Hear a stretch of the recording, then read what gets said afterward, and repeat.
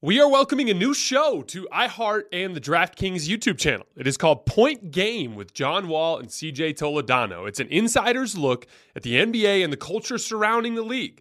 Every week, the five-time All-Star and the number one pick in the 2010 NBA draft, John Wall, will give his unique perspective on the hottest topics in the league and tell the best behind-the-scenes stories from his time in the NBA. So check out Point Game with John Wall and CJ Toledano on the iHeartRadio app, the DraftKings YouTube channel, or wherever you listen to your podcasts. Allstate wants to remind fans that mayhem is everywhere, like at your pregame barbecue.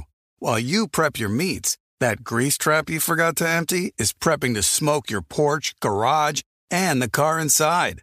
And without the right home and auto insurance coverage, the cost to repair this could eat up your savings. So bundle home and auto with Allstate to save and get protected from mayhem like this. Bundled savings vary and are not available in every state. Coverage is subject to policy terms and conditions. Looking for an assist with your credit card but can't get a hold of anyone? Luckily, with 24/7 U.S.-based live customer service from Discover, everyone has the option to talk to a real person anytime, day or night. Yeah, you heard that right. You can talk to a real human in customer service anytime. Sounds like a real game changer if you ask us. Make the right call and get the service you deserve with Discover. Limitations apply. See terms at discover.com/creditcard. The Volume. What's up, guys? It's Jason from Hoops Tonight, presented by FanDuel. Football season is here, and there is no better place to get in on the action than with FanDuel. It's my favorite sports gambling app out there. It's safe, secure, and easy to use. They have exclusive offers, tons of ways to play like spread and money line, over-unders, team totals, same-game parlays where you can combine multiple bets from the same game. My favorite feature is that cash-out feature. So if you already feel pretty good about your bet and you're in good shape but you don't want to lose whatever it is based on some stupid thing with garbage time at the end, you can cash out your winnings before the end of the game. Use promo code JASONT and download the FanDuel app today to make every moment more this football season. 21 plus and present in Arizona, Colorado, Connecticut, Indiana, Louisiana, permitted parishes only, Michigan, New Jersey, New York, Tennessee, Virginia, or West Virginia. First online real money wager only. Refund issued as non-withdrawable site credit that expires in 14 days. Restrictions apply. See terms at sportsbook.fanduel.com. Gambling problem? Call 1-800-NEXT-STEP or text NEXT STEP to 53342 in Arizona. 1-888-789-7777 or visit ccpg.org/chat in Connecticut. 1-800-GAMBLER or visit fanduel.com/RG in Colorado, Indiana, New Jersey, and Virginia. 1-877-770-STOP in Louisiana. 1-800-270-7117 for confidential help in Michigan. 1-877-8-HOPE-NY or text HOPE-NY to 467-369 in New York. In Tennessee Redline, dial 1-800-889-9789 in Tennessee. Visit www.1800gambler.net in West Virginia.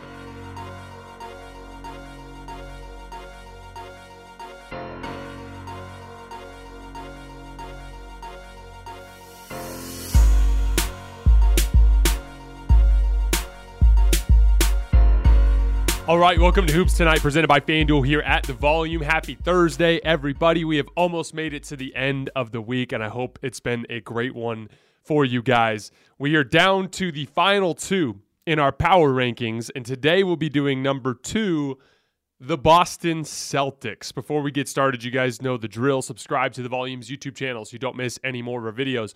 Follow me on Twitter at _JasonLT so you guys don't miss show announcements. That's also where I clip NBA footage since we're not allowed to use it on YouTube. A lot of the plays that I reference on the show, you can find them there. I also give little descriptions and stuff.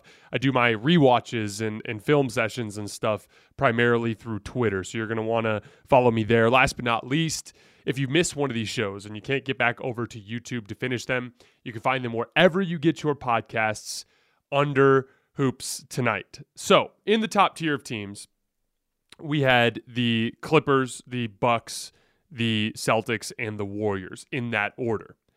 And I saw a tiny bit of a gap between 3 and 4 between the Bucks and the Clippers, mainly just because of health. I think of all of the teams in that top 4, in that top tier, they have the most health concerns, but it's strictly health with them. I'm not concerned about drama with them at all. They very well could have the most talented roster in the league. I think them and the Celtics have the 2 most talented rosters in the league. So it's not like a Nets situation where there's weird ego stuff going on, or a Lakers situation where there's a malcontent that they might have to deal with. No, the Clippers just might get hurt, and they've shown a propensity to do so. That's why I kind of have them at the bottom of that pack. The top 3, the Bucks, Celtics, and Warriors, I view extremely close to each other. I don't view much of a gap between any of them. The primary reason why I put Boston over Milwaukee was this summer, those 3 teams all had opportunities to get better. And the Bucks basically stood pat. And the Celtics went out and addressed their biggest weakness, which was ball handling, with a very good player in Malcolm Brogdon, a 20-point-per-game guy, a 6-assist-per-game guy who's extremely efficient, especially as a pull-up jump shooter and as a catch-and-shoot jump shooter. So they addressed a need. They got significantly better. When you were looking at Boston's closing lineups, there were concerns about that 5th man, right? You're like, okay, I like Marcus Smart, Tatum, Brown, Horford, that's great, but are we going to play Rob Williams? Are we going to play Grant Williams? Are we going to play Derek White? Like, what are we going to do there? All 3 of those guys came with big pros and big cons. And now they have a surefire 5-man lineup that they're going to be finishing games with. It's Malcolm Brogdon in that 5th spot, a significantly better player than the other 3 players that we mentioned, and something that actually makes the Celtics a considerably better basketball team, in my opinion. Now, the Warriors did not get better this offseason on paper, in theory, right? And in fact, they got a little bit worse with the loss of Gary Payton II and with the loss of Otto Porter Jr. We're going to address that a little bit more tomorrow when we're covering them. But the primary reason why I didn't drop them, in addition to the obvious basketball reasons, I think they're a smarter basketball team. I want to talk a lot about the Warriors tomorrow and what they do well. But the primary reason why I didn't punish them for the inability or unwillingness to go out and be more aggressive in this offseason was the simple fact that they've got 3 rookies on the roster, and James Wiseman, Jonathan Kuminga, and Moses Moody, that should improve rapidly over the course of this year. Wiseman didn't even play last year. We'll give them another option in the front court. And they have incredible player development over there. So I feel like they're going to make improvements simply through their player development and their young prospects that they have coming up. There's nobody in Milwaukee or in Boston that kind of fits that mold of young player that could see sizable improvements this year. So I went with the Warriors at number 1 because I think that they are the best combination of talent, coaching, personnel that fits modern basketball. I think they're the smartest team. I think they're the most disciplined team. I think they're the most experienced team, and they have the most continuity. That's why they're number 1. We're going to elaborate on that a lot tomorrow. I had Boston over Milwaukee, even though they barely beat the Bucks without Chris Middleton, because first of all, I think Tatum's going to take a lot from last year and improve as a player. We're going to talk a lot about that today. And that Malcolm Brogdon signing or trade, significantly improved them in terms of their talent and their most important lineups that they'll go down with in playoff series. So that just is to give you a little bit of background of where I kind of landed with that ranking. But again, as you guys know, I care less about that and more about the basketball and getting into the analysis, and that's what we're going to do today. Also, just in general, when we're doing these rankings, so many different things can go one way or another. Injuries obviously can swing things a million different ways. Matchups can swing things a million different ways. Like just in terms of like maybe one team's weakness lines up with another team's strength and you get beat, even though you might be the better team. That kind of thing happens a lot around the league. I don't think that the Dallas Mavericks were better than the Phoenix Suns. I just thought it was kind of a bad matchup for them, for instance. So that kind of thing always plays a role. What we're really doing with these rankings is kind of just putting them in order of most likely. So just because I see the Celtics as the second most likely team to win the title, or the Warriors at first, or the Bucks at third, or the Clippers at fourth, doesn't mean that's what's going to happen. Anything could happen, and obviously, like if things break right for the Brooklyn Nets, they could beat everybody. Even the Lakers have a very slim but puncher's chance to win the title this year. Anything can happen. We're just ordering them based on likelihood. So As you guys know, we're going to go over last year. I'm going to talk a little bit about the Ime Udoka situation. We're going to talk about what they did this offseason, what their depth chart looks like. Talk about what they do on the offensive end of the floor, what they do on the defensive end of the floor, best case scenario, worst case scenario, and X factor. Lots of different angles to go at with the Celtics team. I took my sweet time with this one, and I'm going to do it again with the Warriors tomorrow. I watched the first 3 games of the NBA Finals this morning. This morning and yesterday. I wanted to get a good feel for how Boston got in the lead of that series. And then tomorrow I'm going to dive into the footage. This will be my third or fourth time watching the finals, but digging into how Golden State came back and won. I already have a good feel for it from when we were covering the finals, but I'm excited to dive into it again. So last year the Celtics finished 51-31. They lost the NBA Finals in 6 games. Like I said, we're going to spend a lot of time today and tomorrow rehashing the 2022 NBA Finals. Just a super interesting series on so many levels. Very high-level basketball. 2 very different teams. I was watching Game 1 yesterday. Game 1 of the NBA Finals was just an incredible basketball game. I've really enjoyed rewatching it. They finished the regular season 9th in offense, 1st in defense, and 2nd in net rating. From January 8th to the end of the season, they were 2nd in offense. They were 4.1 points per 100 possessions better than everybody in defense, and they were 6.3 points per 100 possessions ahead of everybody in net rating. And then they went up 2-1 in the finals. So from January 8th to Game 3 of the finals, they were far and away the most dominant team in all of basketball. That's why I was so high on them. That's why I picked them in a lot of cases. But I learned a lot about them through the first 3 rounds of that playoffs. I learned about their weaknesses, and that was a big part of why I picked Golden State to win the finals. I think I picked them in 7, and they ended up winning in 6. But the reason why I picked them to win the finals was because I had a feeling of all of the teams, like Miami, exploited their weaknesses to damn near steal that series. They came 1 shot away from stealing that series, and the Golden State Warriors were just a more talented version of the Miami Heat. So I had a feeling that they'd be able to get the job done. That's why I picked against them. But I was a big believer in them up to that point because of how dominant they were. So looking at the Ime Udoka situation, you can, when you see a coach like Ime Udoka come in and fundamentally change a team in Boston that had been pretty disappointing over the previous year and a half, I get why you would think, okay, if Ime Udoka's out, this could be catastrophic. I get why you would see that. But what he did is super valuable, but what he's doing, less so. What he did was he changed the psychology of the team. He made them tougher. He made them more willing to fight. They became a very resilient team, which was what, if you talk to Celtics fans, and again, I always encourage you, talk to the fans, because I do my best to cover all 30 teams. I do my very best. But there's no way in hell I can ever cover any of the 30 teams as well as one dedicated fan can, or one dedicated media member that covers one specific team. It's just the nature of the job. I only have 24 hours in each day, and I have to sleep for a lot of them, right?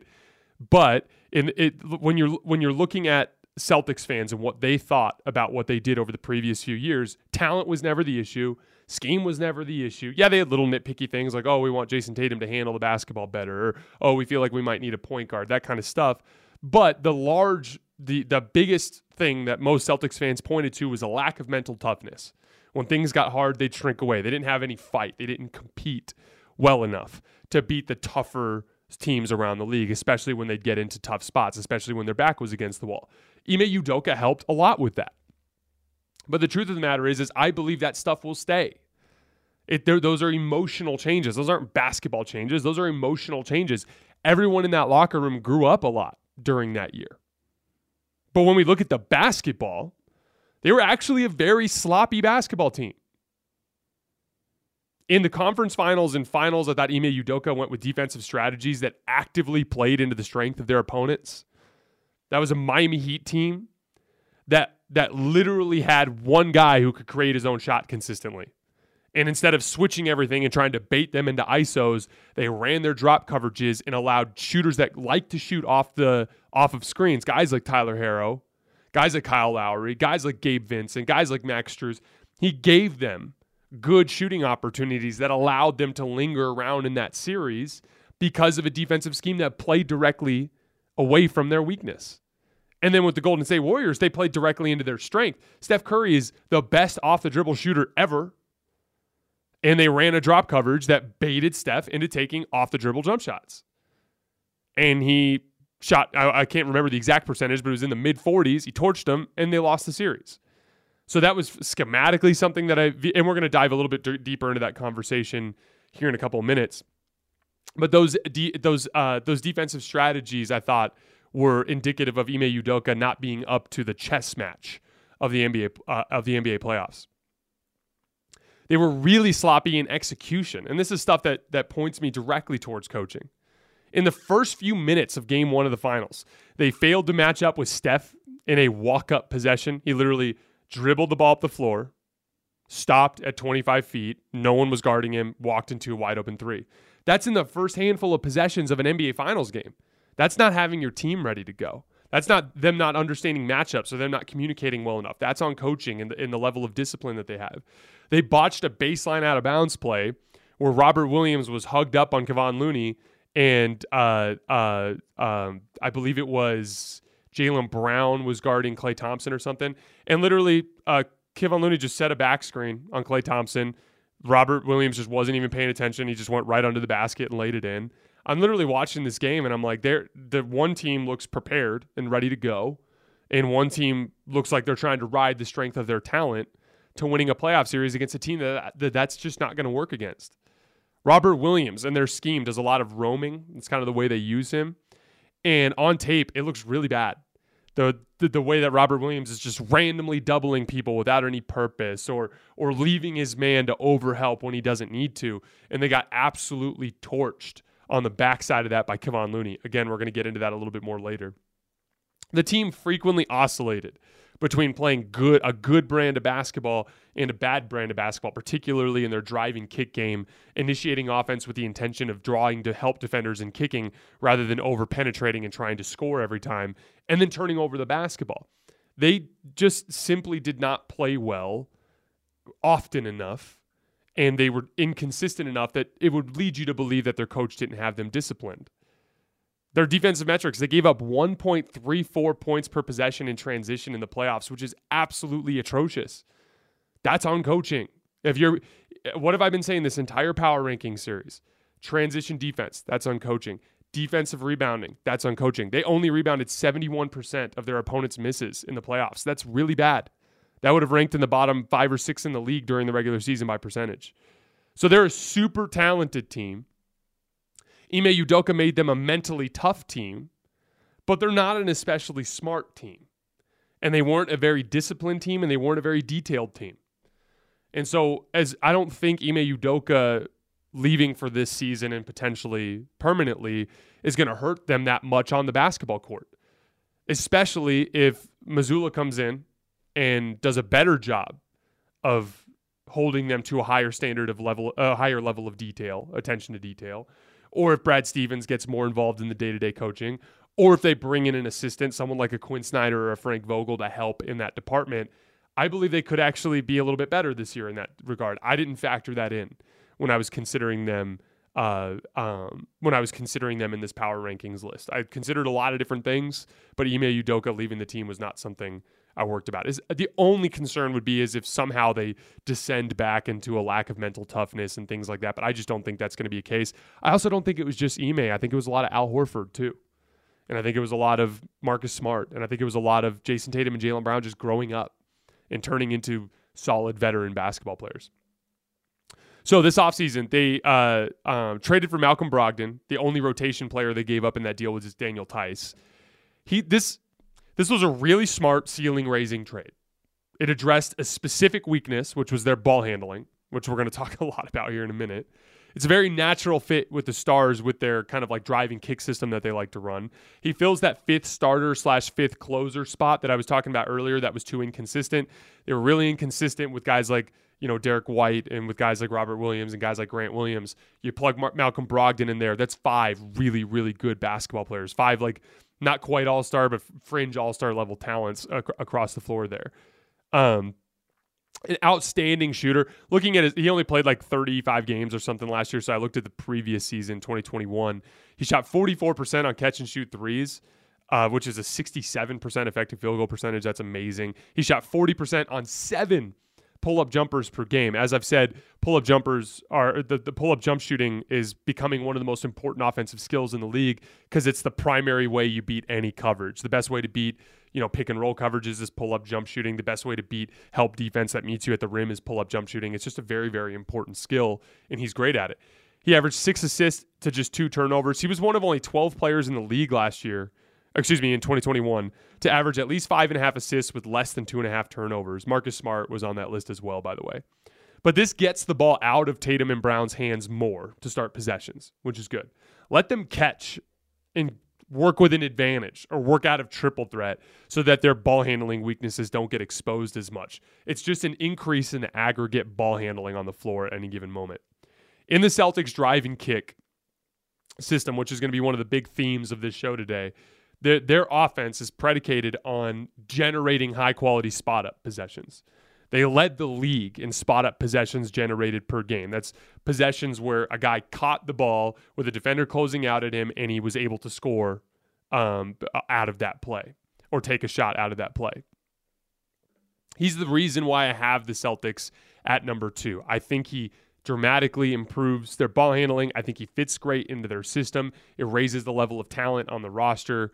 The Bucks stayed put. The Celtics got better. That's why I put them in at number 2. They also signed Danilo Gallinari, but he tore his ACL, likely won't play this year. So looking at their depth chart, it gets a little finicky because there's not a whole lot of depth here. At the guard position, it's a lot of really good players, but not a lot of depth. At the guard position, Malcolm Brogdon, Marcus Smart, Derek White, and Peyton Pritchard. On the wings, Jason Tatum, Jaylen Brown, Grant Williams, and then a huge drop-off to the likes of Sam Hauser and Justin Jackson.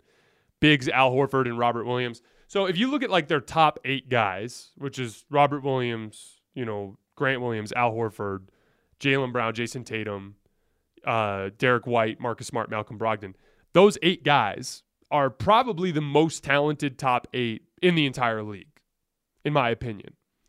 But after 8, it's a pretty significant drop-off to Peyton Pritchard, and then it's an even bigger drop-off to everybody else. They do not have depth. And 8 guys is more than enough to win you a bunch of playoff series if you stay healthy.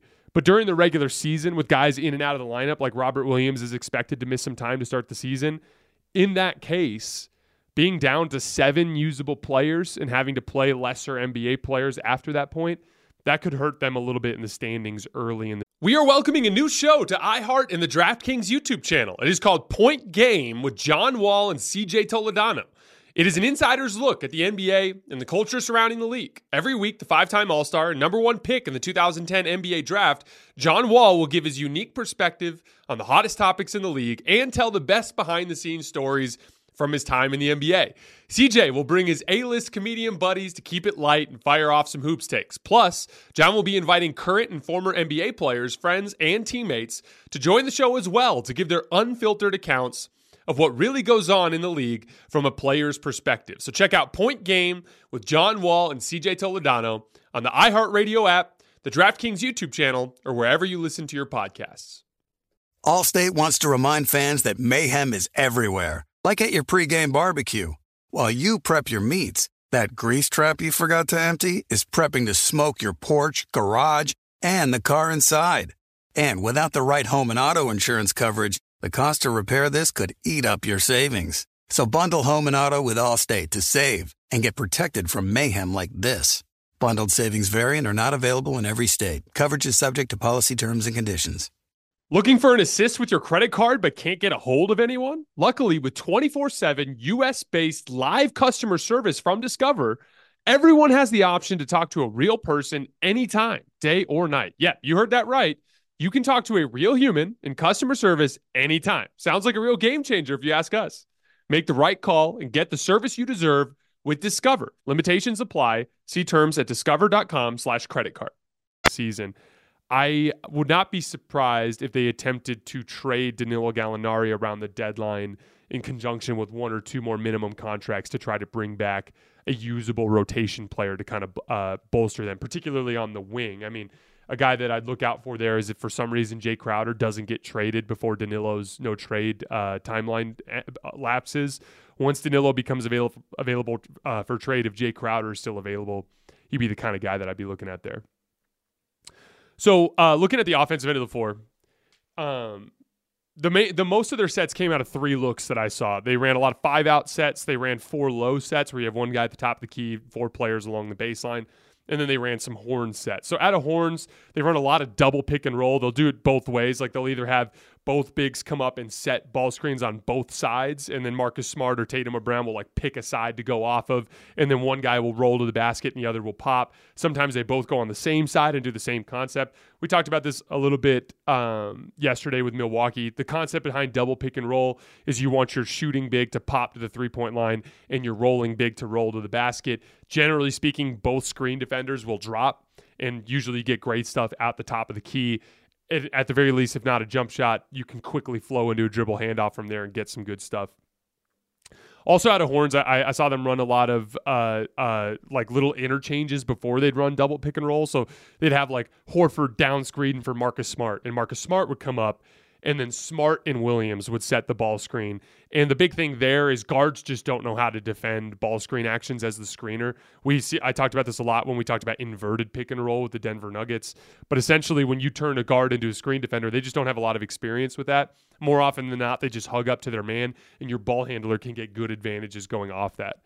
In their 4 low sets, the most frequent thing they would do is have Tatum start on the block and have one of the bigs, either Williams or Horford, come and pin down for Tatum, and then have Tatum sprint up to the top of the key. Now, Marcus Smart is up there with the basketball, and from there they'll do a couple of different things. They'll either have Smart use Tatum as a ball screen, or they'll have Tatum come off of a dribble handoff. But almost every time they did that, it would result in a guard getting switched onto Tatum. And almost immediately, if Tatum had the basketball, he'd give it back up to Marcus Smart and then go post to the elbow. Or if he set the ball screen and Marcus Smart came off to get the switch, he would just run to the elbow. Now, the idea there is if Tatum comes off of a pin down at the block, his defender is now trailing the play. When his defender is trailing the play and he sets a ball screen, that forces the switch.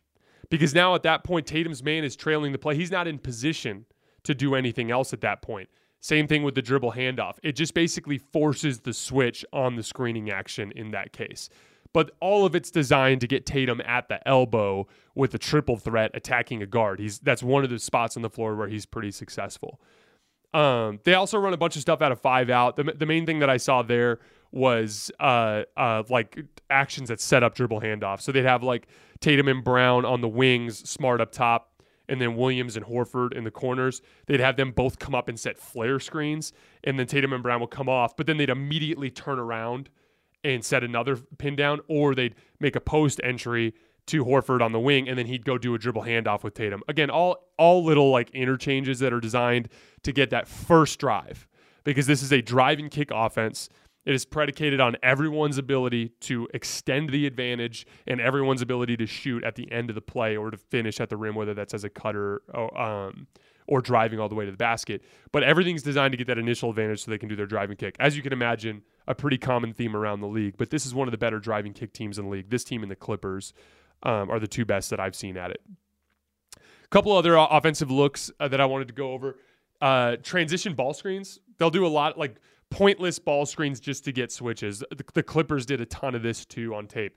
But like, Marcus Smart comes up the floor and they're not really running everything. The defense isn't set. The offensive players aren't even in their spacing yet, but Tatum's down the floor. He'll just come and set a quick ball screen for Marcus Smart, get the switch, and then run down to the elbow. Or if it's a big man like Al Horford, then they'll quickly run out and drag the big man out and try to drive past him to the basket. The other thing that I've seen them do a lot is transition dribble handoffs with the double screen. So like Tatum and Brown will sprint the wings and they'll get to the deep corner. And then Al Horford, Marcus Smart will bring the ball up the floor. And what he'll do is he'll just pitch it to Al Horford at the top of the key. And then he'll run down and set a pin down for Tatum. And Horford will dribble into it like a dribble handoff. So it acts as like a double screen, but the last guy hands the ball off the dribble to Tatum. Then he curls around that and he has an opportunity to get downhill. Again, everything is designed to start the driving kick. That's the fundamental foundation of their offense. So in isolation, they were the 5th most frequent isolation team, but 12th most efficient. A consistent theme here. Tatum's numbers in isolation and post-up are actually not that great. he's more of a point forward than he is a scoring forward. He just doesn't know it yet, but we'll get into that here in a minute. So Tatum only averaged 0.91 points per possession in isolation. Jaylen Brown was awesome, 1.04 points per possession. They were middle of the pack pick and roll frequency and efficiency team. They were fourth in post-up efficiency, which is really good. Jaylen Brown and Al Horford are pulling the weight there. Once again, Jaylen Brown, excellent post player in terms of scoring efficiency. Jason Tatum, not so much. Off-screen actions. This kind of stuff reminds me of what the Chicago Bulls did. Again, when you're talking about having Tatum and Brown coming off of curling off of screens or dribble handoffs rather than just attacking with a live dribble, it just gives them more advantages. We talked about this a lot with the Chicago Bulls with Zach LaVine and DeMar DeRozan. Like, it's just easier to play basketball when your defender isn't set and up in your airspace to start the possession, but rather he's trailing the play or he's closing out at you. The more advantage situations that you create, the better. Jaylen Brown, once again, amazing off of screens. Jaylen Brown, 1.11 points per possession, which is in the 77th percentile. Marcus Smart and Derek White both did really well in those situations this year. But spot up is where this team is most successful, and that is the result of driving and kicking. They had the most spot up possessions in the league. It's funny too, like when I watch tape, and because obviously you guys know I use a big combination of metrics and film, right? Now the metrics that I focus on are possession by possession. Like I hate catch-alls. Like I don't want you to tell me what Jason Tatum's offensive real plus minus is. Like that just, to me, that's insignificant stat that accomplishes absolutely nothing. That's just my opinion. I think the game of basketball is way too complicated to simplify every single type of possession into one single number. But I love looking at points per possession on specific play types because that's just the scoreboard. Like if you run 100 post-ups and you score 111 points out of it, then you averaged 1.11 points per possession. That's just the scoreboard. And I'm simplifying it down to that. Like, okay, spot up possessions. This is how many points you scored out of them. That's how good you were attacking closeouts. That's just the scoreboard. There's some context on tape, right? Like maybe you're playing with better creators, so you get better spot up reps. Yeah, that absolutely is a factor. Maybe you're a post player, but you don't have great shooting around you, so you're running all your post-ups in worse spacing. Yeah, there is some context to there, but I at least can take scoreboard information from those numbers that I'm grabbing, whereas with the catch-alls, I don't get anything from it. But at the end of the day, like I always think it's interesting when I see connections between what I'm seeing on tape and what I'm seeing in the numbers. When I watch the Boston Celtics, I think they're a great drive and kick team. When I watch the LA Clippers, I think they're a great drive and kick team. That stands out on tape. So when I go to the numbers and I see that the Clippers and Celtics are two of the very best spot-up teams in the league, that tells me that my eye test is correct, which is good. And sometimes you need to go both ways there. Like if I'm watching, Kendrick Nunn this year for the Lakers, and I'm thinking, man, it seems like he's struggling in pick and roll. But then I look at his pick and roll ball handler possessions and he's torching everybody, like he's averaging 1.14 points per possession. Then that means I'm either not watching the film correctly enough, or I need to go back and look at it again and see if there's something that I'm missing there. You kind of use the two to help each other, if that makes sense. But their spotted possessions are the result of drive and kick basketball. They were 8th in spot-up efficiency. This is where Jason Tatum was the most effective, finishing drive and kick possessions. He had 1.12 points per spot-up possession, which was 79th percentile in the league. Jaylen Brown, Marcus Smart, Grant Williams, Al Horford, and Peyton Pritchard were all over 1 point per possession in closeout situations. So essentially, they're really good at driving and kicking the basketball, and they're really good at finishing when they get those opportunities. That's why they were the second best offense in the league after January 8th. So looking at the offensive end of the floor in the playoffs, because this is where Boston had the most struggle in this playoff run. There were two specific areas that I wanted to look at: turnovers, taking care of the basketball, and then their general offensive process, which we'll talk about in a second. Their inability to take care of the basketball and consistently make good decisions consistently undercut themselves in the playoffs, in every single one of the series. They were talented enough to beat that Milwaukee team in 5 games without Chris Middleton. They were talented enough to beat that Miami team in 4 games. They were talented enough to beat that Warriors team in maybe 6 games, right? But in all cases, it extended much further than it should. 7 games against the Bucks, 7 games against the Heat, 3 consecutive losses against the Warriors to actually blow that series. That's where that offensive process stuff ended up biting them. Turnovers ignite the fast break, which they were such a terrible transition defense team. Like I said, and I shared those numbers earlier. Like when teams faced Boston's set defense in the half court, they really struggled to score. They did. But when teams are able to avoid that situation entirely because you keep turning the damn basketball over, and now they're attacking your helter-skelter bad transition defense, they don't have to score against your half-court defense. And they're going to kill you there. Also, when you turn the basketball over, it prevents you getting a shot on the rim. It's like worse than a miss. It's like a worse version of a miss. They were 14-3 when they held their turnovers to 15 or fewer. They were 0-7 when they went over 15 turnovers. That's how much of an indicator it was for them in their success last year. And then simply when I'm saying offensive process, I'm referring basically to the approach of their ball handlers. Like I said earlier, Jason Tatum is a point forward. He just doesn't know it yet. He's got a little bit too much of that Kobe Bryant mentality, like I'm this 3-level scorer. And the truth of the matter is he's not that great creating his own shot in isolation. He's not that great pull-up jump shooting. He's not that great finishing at the rim. His one real strength offensively where he actually excels compared to the rest of the league is three-point shooting. Pull-up three-point shooting, catch and shoot three-point shooting. Everything else he does offensively, Jaylen Brown's better than him.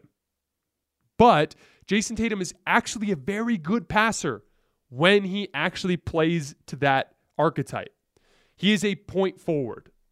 He is a big forward that can score the basketball, but his main gift is the ability to create advantages and get his offense moving with the pass. That's his best skill. They were 7-0 when Jason Tatum had at least 8 assists in this playoff run. They were 7-10 when Tatum had 7 or fewer. He too frequently lost sight of his best identity and played a bad brand of basketball for his skill set and hurt the team a lot. Check this out. In wins, the Boston Celtics had an assist-to-turnover ratio of 2.03. In losses, they had an assist-to-turnover ratio of 1.29. That's a 37% drop in assist-to-turnover efficiency from wins to losses. So to put it simply, when they drove the basketball to kick it to teammates to start the drive-in kick, they kicked everyone's ass.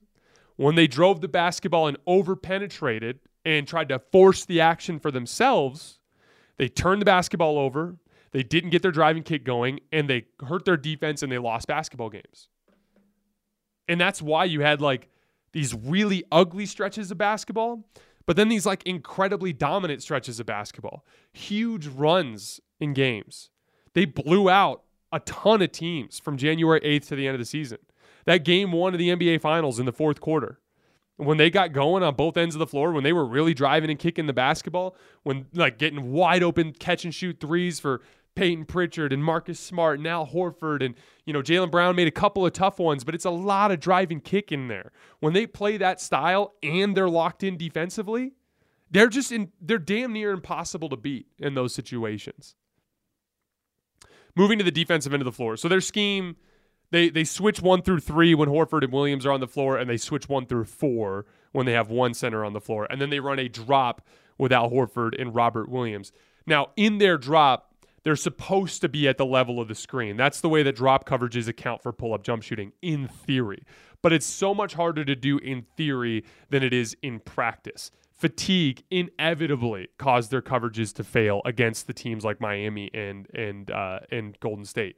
So, for instance, if you run a drop coverage right and the guard chases over the top of the screen and you have a big at the level of the screen, then there is no pull-up three.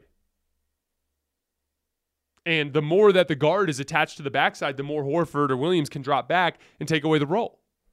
When it's run properly, it works great.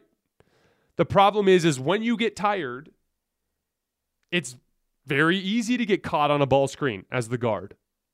When you get tired and you're the big, it's very easy to run up maybe to the top of the key instead of to the NBA line.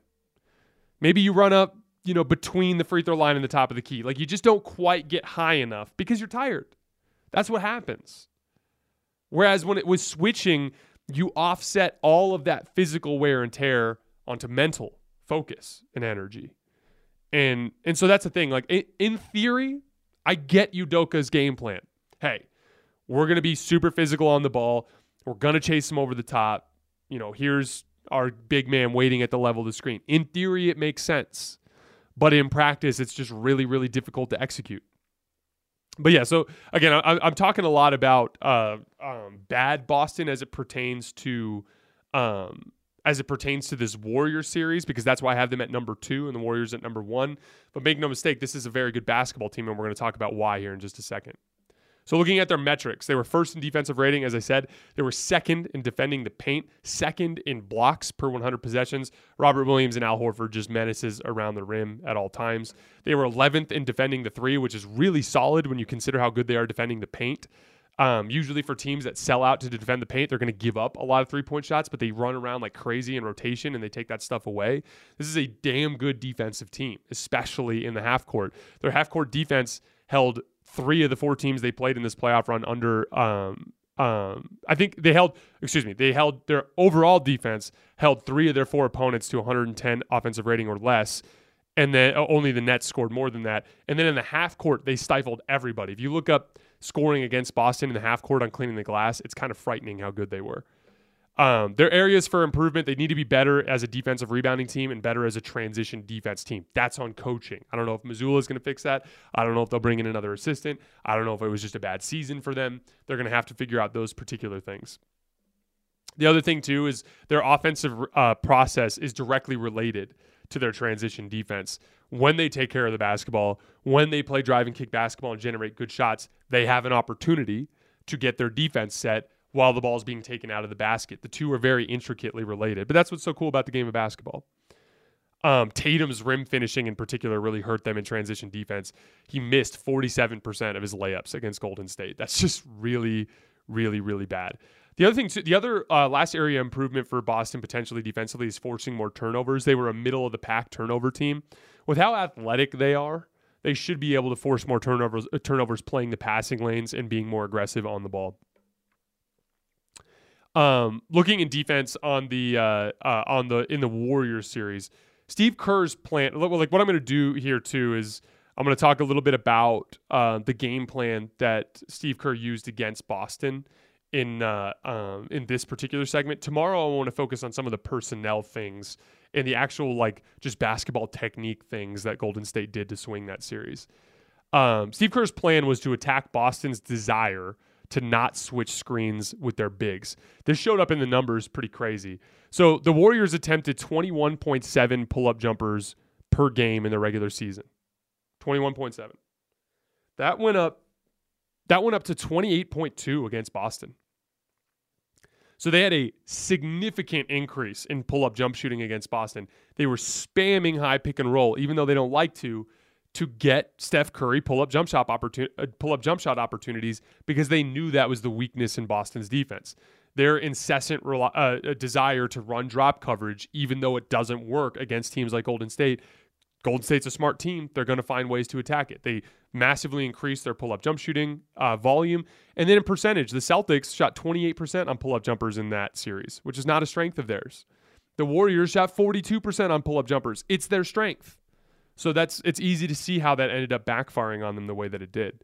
They also were dropping on off-ball screens, which I thought was really weird. Sometimes Rob would just hug up onto Looney while he was setting off-ball screens, and so there was just no help, and Klay Thompson and Steph Curry would just come flying off and get wide-open threes. Other times he'd just drop way back into the paint.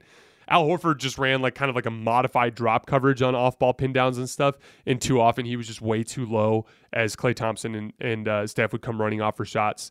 Just a really poor X's and O's game planning from Boston in that series. The other thing too, and this is something that I'd like to see Boston address this year, and I talked a little bit about this at the beginning of the show. One of the fundamental concepts of Boston's defense is using Rob Williams as a roamer. So they attach him to somebody that can't shoot, right? So Kevon Looney, for instance, in the Warriors series, or put him on Bam Adebayo in the Miami Heat series. But what he'll end up doing is he just kind of runs around and does whatever the hell he wants. Draymond Green will catch the ball on the block and he'll just randomly run over and double. even though Draymond Green's not going to hurt you out of the post, right?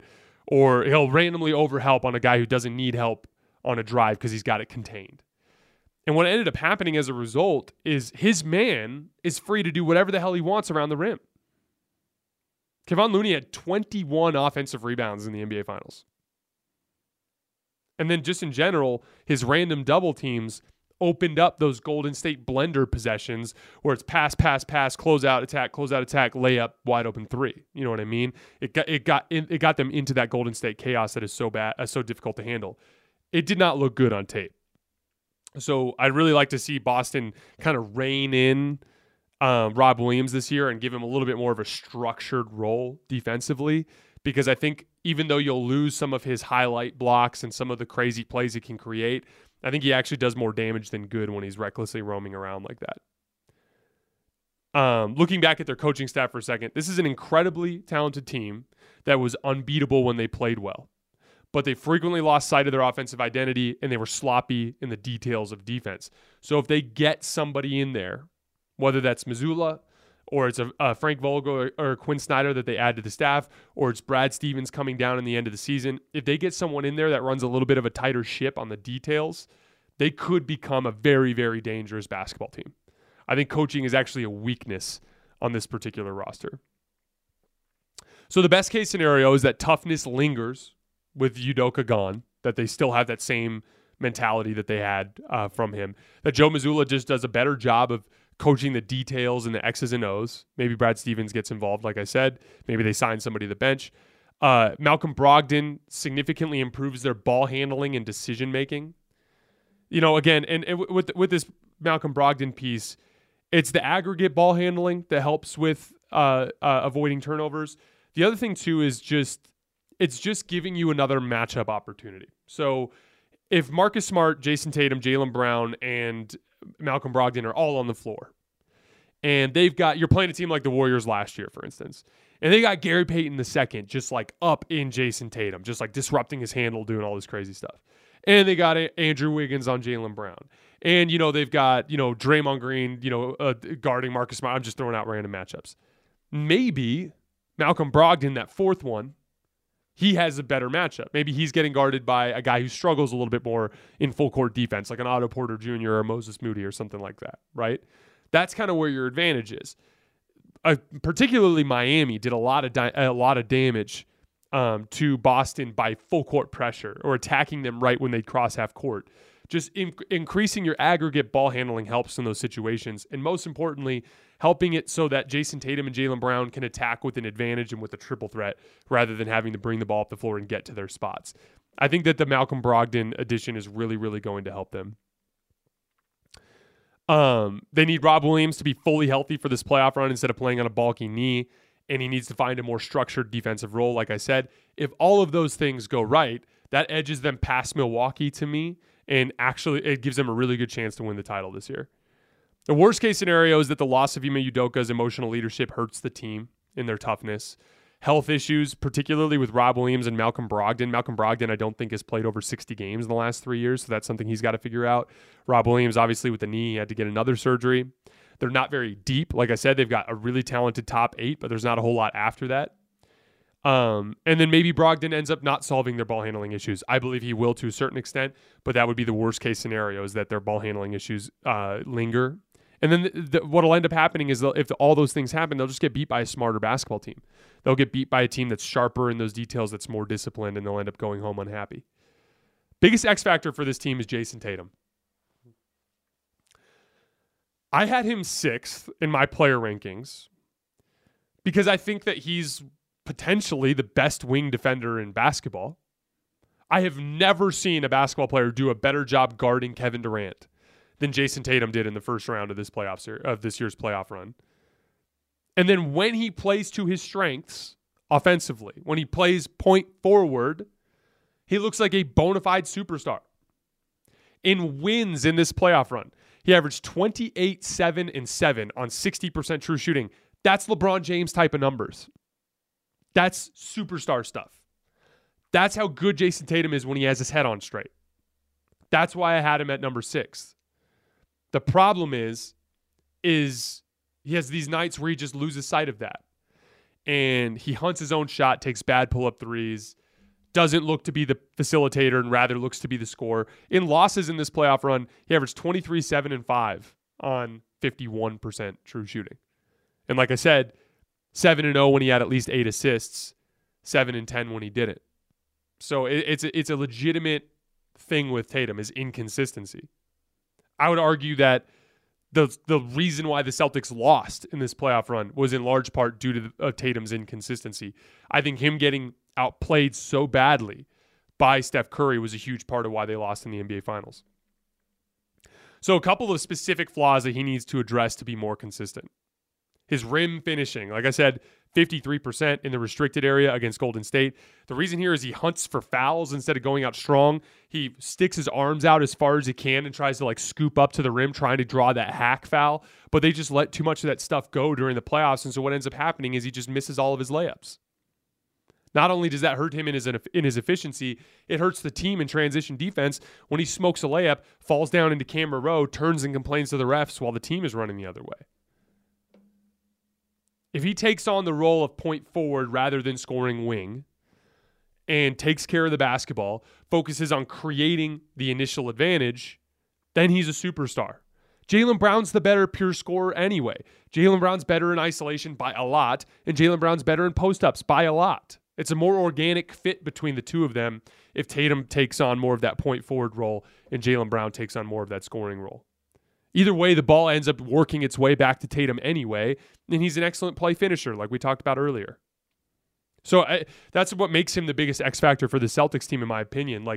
He could be the 6th best player in the world, or he could be the 16th best player in the world. That's the gap between his good and his bad. And he was the 6th best player in the world for a good 2/3 of this playoff run. But it wasn't every night, and he played poorly in the finals, and it cost his team. So I don't see any scenario where he's not the X factor. The way he plays will be the largest determining factor in the fortunes of the Boston Celtics this year. All right, guys, that is all I have for today. Tomorrow we're covering the Golden State Warriors. I want to dive a lot further into some of the things that they did really well against Boston from a personnel standpoint, basketball technique stuff that I find to be very interesting. A very deserving number 1 for me, and I'm excited to talk about them. I will see you guys tomorrow.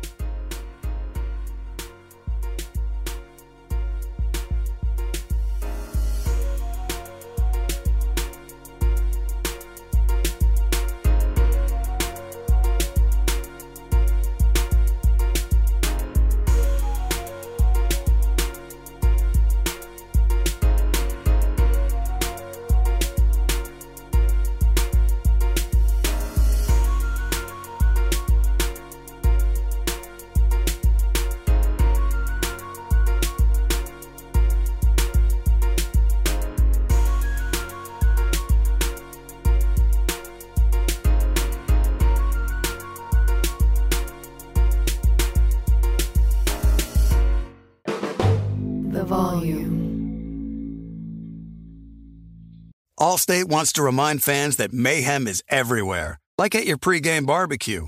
While you prep your meats, that grease trap you forgot to empty is prepping to smoke your porch, garage, and the car inside. And without the right home and auto insurance coverage, the cost to repair this could eat up your savings. So bundle home and auto with Allstate to save and get protected from mayhem like this. Bundled savings vary and are not available in every state. Coverage is subject to policy terms and conditions.